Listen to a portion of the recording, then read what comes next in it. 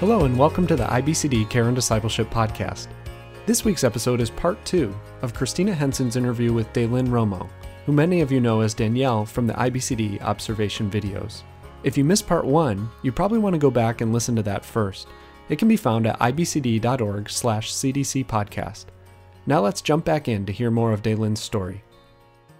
So what would you say to someone who's watching the videos and is struggling like Danielle in the midst of that, feeling those things in real time, or to a counselor who would be counseling a woman that like Danielle? Yeah, what would you say to them? Is there hope? Oh yeah, there's lots of hope. I would say that if you can grab onto somebody who is safe, that can lead you through the Word, I think at that point, for me, and I imagine it's true for many others, the Word on its own can be a very daunting, confusing place. And I don't even think I tried to read it much. I think in my mind I just said, this is confusing and it doesn't make any sense, and I wouldn't even open it. So it wasn't even that I opened it and it actually was confusing, although pieces of it are. I didn't even want to try. So if you can have hope that the Word really can give you answers, and that there are many willing people willing to sit with you and listen to you and not be judgmental. I think that was something that was so sweet coming from Caroline, in my critical way of thinking that everybody is looking at me and they're thinking, wow, Danielle is just getting fatter and fatter. Caroline's looking at me like thinking, how could you say that? That is the farthest thing from my thoughts when I look at you. And so to hear that as a counselee, I think is really helpful. So you want to find people that are looking at internal characteristics and that can walk you through the Word and give you scripture and pray for you, even when you're mean and nasty to them. And then what about for a counselor? Would you have any advice for them? Give them lots of scripture and make them read it. I think that was a really key thing. Right away, Caroline was opening up the Word and asking me if I had my Bible and would I read. And I hope I portrayed that was the last thing that Danielle really wanted to do, was open her Bible and to actually read. But that she did, and I think that makes a real difference in how they hear it. It's in their Bible that they have, that they can go home with it and they can reread it again, that it's still going to be there, and that you're hearing yourself say probably the exact opposite of what you've been telling yourself for however long. So I would encourage counselors to know verses to go to really be fluent in the Word so that you know where to go for all the different situations that might arise. Because you can't really plan for it. Caroline said that at the end of one of the videos, that she thought it was going to go in one direction and it ended up going in a totally different direction. So it wasn't scripted. Caroline didn't know what she was going to say necessarily before she said it. No, there's no script. I'm not even sure if Caroline was that in tune with the real issue. I think it was Craig and I talked about it more so that it was more raw and real when, whatever direction we took it. Yeah, Caroline just did it off the cuff. I am curious, what the filming process was like. What was it like just being there and doing it? Well, it was, I've never done anything like that before. I had my youngest daughter there with me, so there were a few times where you could kind of hear little whimpers in the background of her. And Craig faithfully watched her, held her the whole time. It was interesting because Caroline and I, we knew each other, but we weren't necessarily close by any means. But you're coming in and you're having to act out a scenario that's not real at the moment by any means. and being mean to Caroline is really hard. So I just had to really put myself back into my journals and think, I'm going to kind of forego all the, the times where Arya would cry and we'd have to stop it. And it would be right in the middle of like this really great crying scene. And then I'd have to start up again. That was hard. It was a good experience though. And it was nice as it progressed to getting better and better. So that first session was definitely the most exhausting and hard emotionally and being in character. And then the next session got a little bit easier as my heart, as Danielle, got a little softer. And then the third session, all the more better. Because I could be a little bit more like myself then. And I didn't have to bring in a character that was 5 years or 6 years earlier. I could more so just be in the moment with Caroline and still remember that struggle was there and that there's temptations, but that the Lord was working. So it was good. By the end of the day, I remember Caroline and I talking. We were both exhausted. It was a really long day. I mean, it's lots of crying and lots of emotions get brought up when you think about the past. And then there can be lots of joy to think what the Lord has done and where he has brought you. But I was exhausted at the end of that day. It does sound like a very personal process. I'm curious, did you learn anything about yourself, or did this experience going through this impact you? Yeah, I think it still is impactful. I mean, even just watching it a few nights ago, I can still see where food isn't the rut of any issue anymore, but I still find myself being judgmental of others and critical of myself and not being in the Word as much as I know it's fruitful for me to be in the Word. So, after I read through all of my journals, I threw them all away. I figured this counseling observation would be memory enough of all of them because I had loads of them. And I don't know, I go back and forth on thinking, would those be good things for my daughters to read through the whole pieces of them? Or would that be an unnecessary burden for them to read through all of the journals and all the mess, that was in them? And I finally got rid of them, realizing that just coming to the conclusion that I don't have to dwell on all the pieces of the past, that I know what the struggle was, and I know where the Lord has taken me from, and the observation videos say a lot. The girls can watch that, if they ever want to. But that I don't have to store up all of the happenings of those times. They've been forgiven. They've been forgotten. And the Lord lets us move on from those places.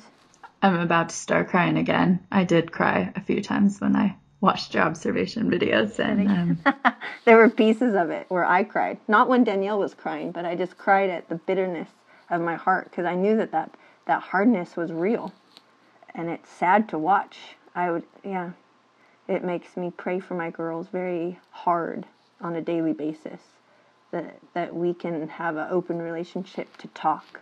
I would hate for them to have that hardness, but I also trust that if that's what the Lord takes them through, whichever way, that maybe, that they're going to have their own struggles and that the Lord uses that for his glory.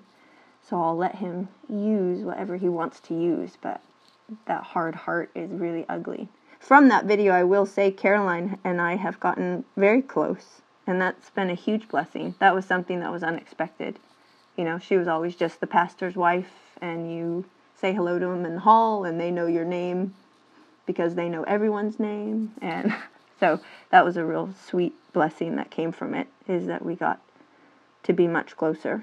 Honestly, I think that's an experience that real counselees find as well, is that when they do open up to someone rather than it pushing someone away, they gain a relationship.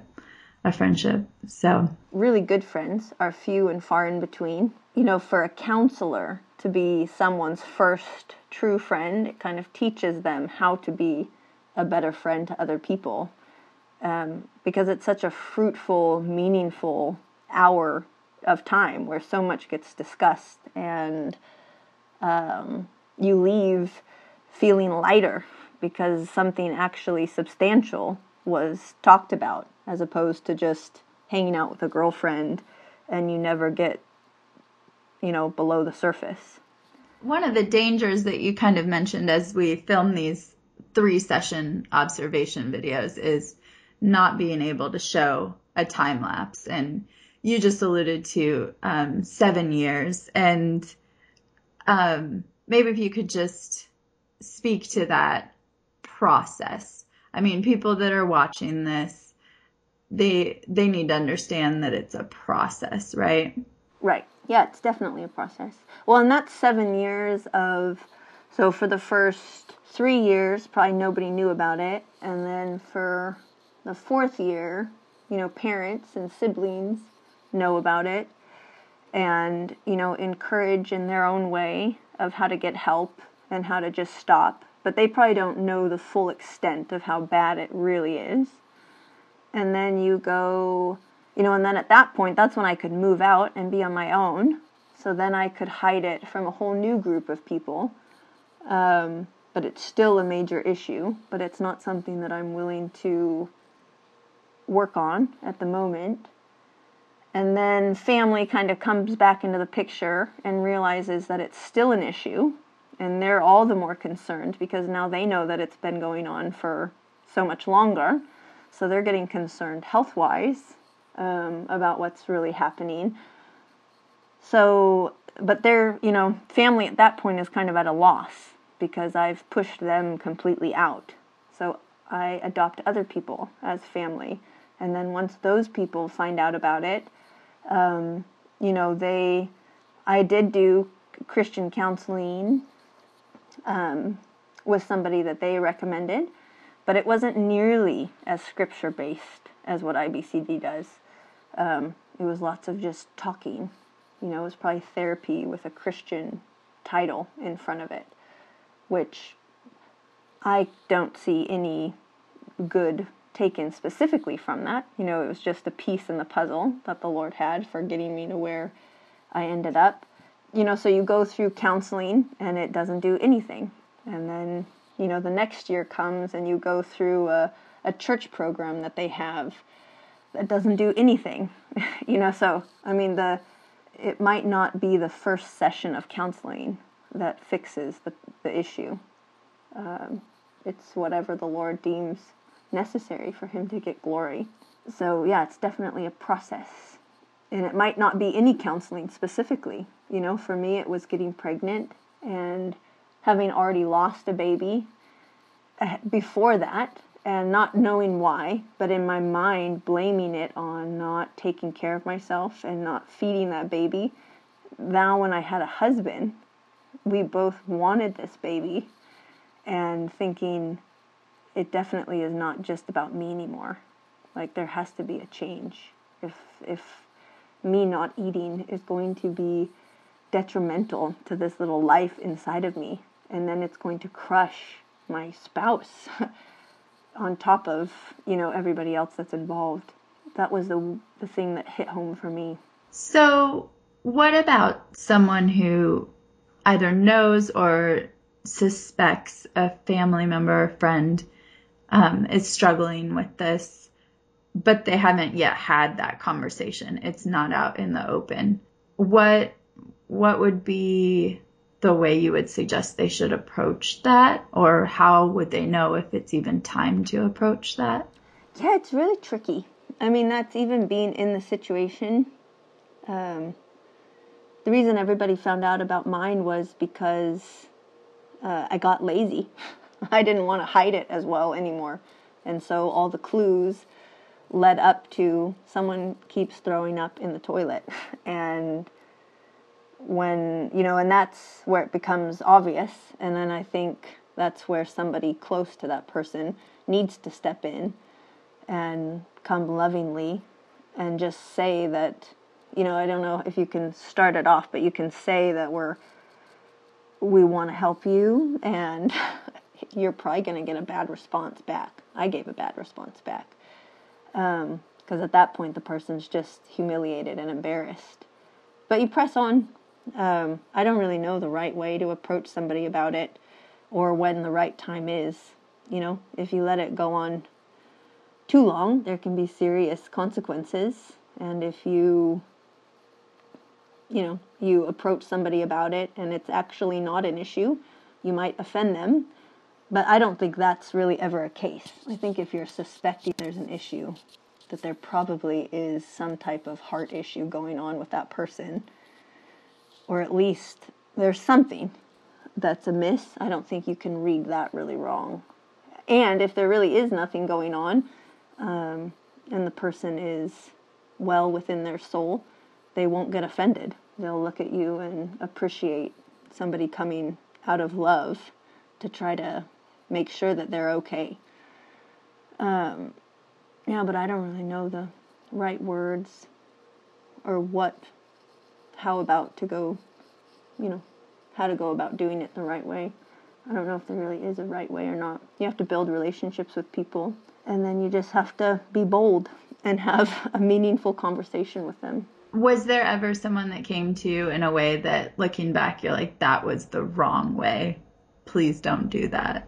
I can't remember. Nobody stands out.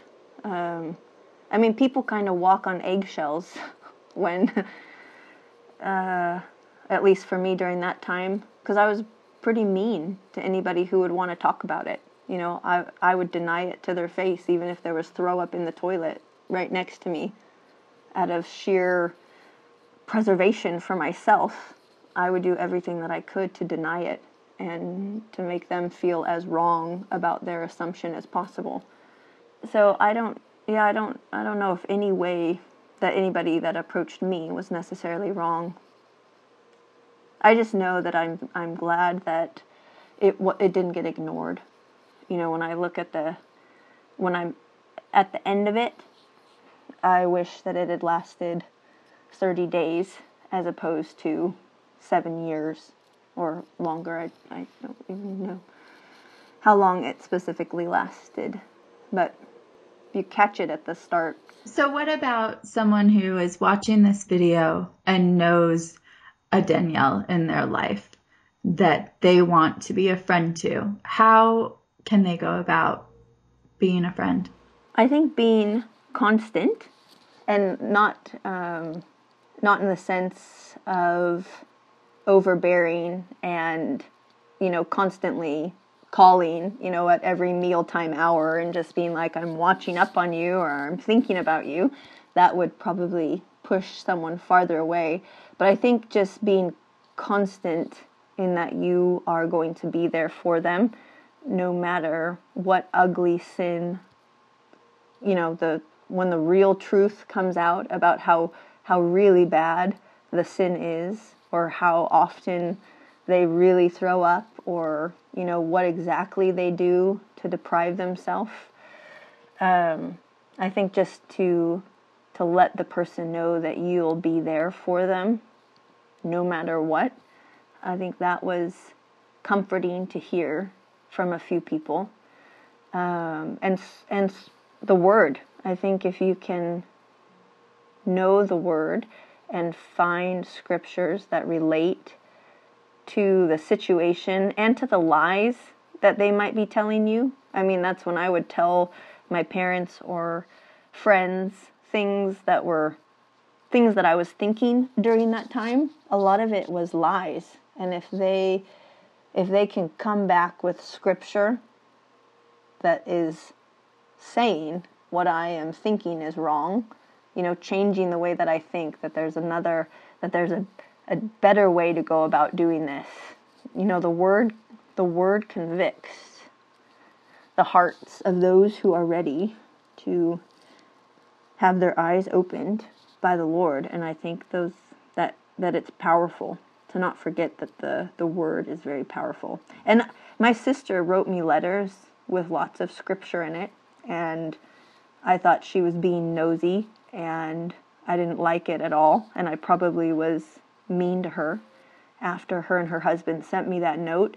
But I kept the note, and I know that they are safe people to go to, that those would be people that stand out as someone who stepped out of the comfort zone and did something that they thought maybe I wouldn't like, but they did it anyway because they knew that the word was powerful. So I wasn't ready to receive it when they gave it, but it's something that I look back on and I cherish it now, and it makes that relationship with that sister all the more sweet to me when I think that she really put herself out there to love on me. So I think it's you have to remember to come from a place of being selfless, that even if they don't respond the way that you would like them to respond at the moment, who knows what the Lord might be doing in their life, and later on maybe they'll recognize that you were really loving them. Thanks for listening to the IBCD Care and Discipleship podcast. Be sure to check out our website for hundreds of resources to help you and the people in your church grow in one another care, including our observation videos, which are available in DVD and video on demand format.